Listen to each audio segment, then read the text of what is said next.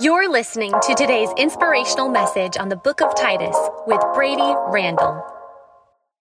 This is Kurt Bjorklund. Welcome to 5 Good Minutes. Today we're going to be considering Titus 1, and we're going to get to hear from Brady Randall. Brady serves as our campus pastor at our Butler campus and is part of just our great staff here at Orchard Hill.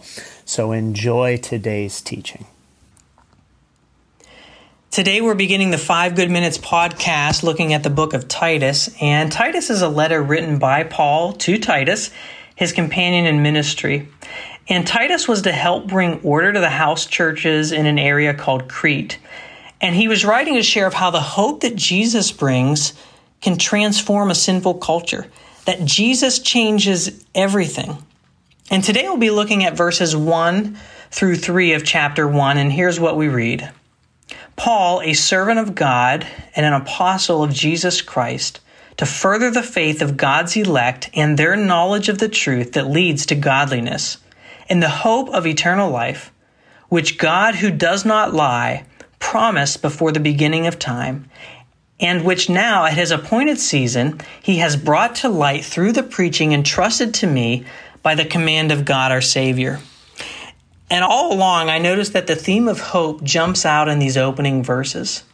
And how many of us could use some hope today? I just think about some of the hopeless things in our world today that you experience individually, as a culture, as a society, of a nation, and certainly the world. And I remember former Pittsburgh Pirates manager Clint Hurdle said this about hope. He said, hope is frankly a bad strategy. But what we're not talking about here is wishful thinking sort of hope. Like, boy, I hope it doesn't rain today, or I hope I don't get the bad grade, or I hope that I lose some weight this season. The Christian hope that's available to every person listening today is built on something, rather someone solid, and that being Jesus Christ. And if you're struggling today and wondering how you can genuinely have hope, Paul answers these 3 questions in these 3 verses. Why can I have hope?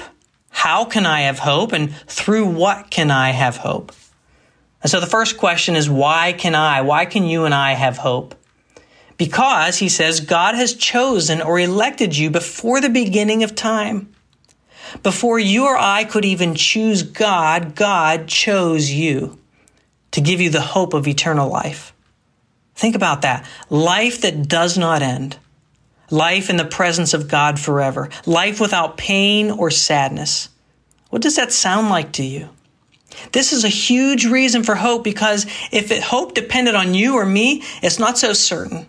We might waffle and wobble, but God has not, and he will not fail. He will bring it to completion. And you ask, well, how can I have access to this kind of hope? And Paul answers, through God our Savior. For it was God the Savior who sent his Son, Christ the Savior, to be our hope. And you ask, how do I know if I'm one of God's chosen or his elect? This is somewhat controversial in Christian circles. But the answer has everything to do with God's Son and your view of God's Son, Jesus Christ.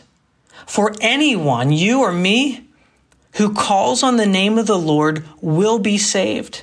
But it's only through faith in Jesus Christ. And faith is how you and I receive the finished work of Jesus. And the question for you and I, the question for all of us is, who do you say that Jesus is and was? And so finally, through what means do you and I have access to this kind of hope?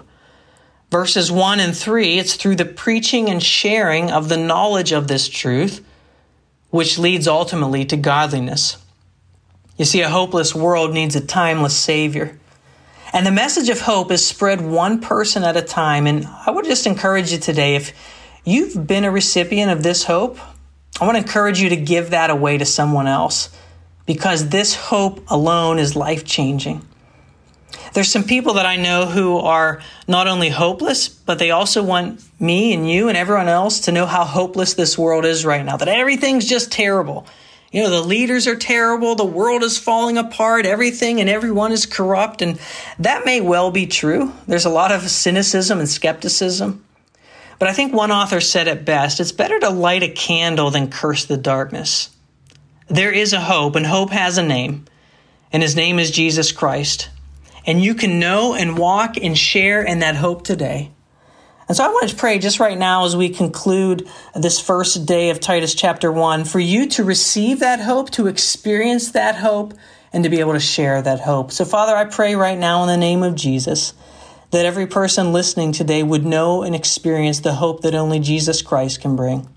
I pray, Lord, that if we have already experienced that you would show us how and to whom we can give that away today and in this next season. We thank you for the hope that exists in and through Jesus Christ, and we pray this all in his name.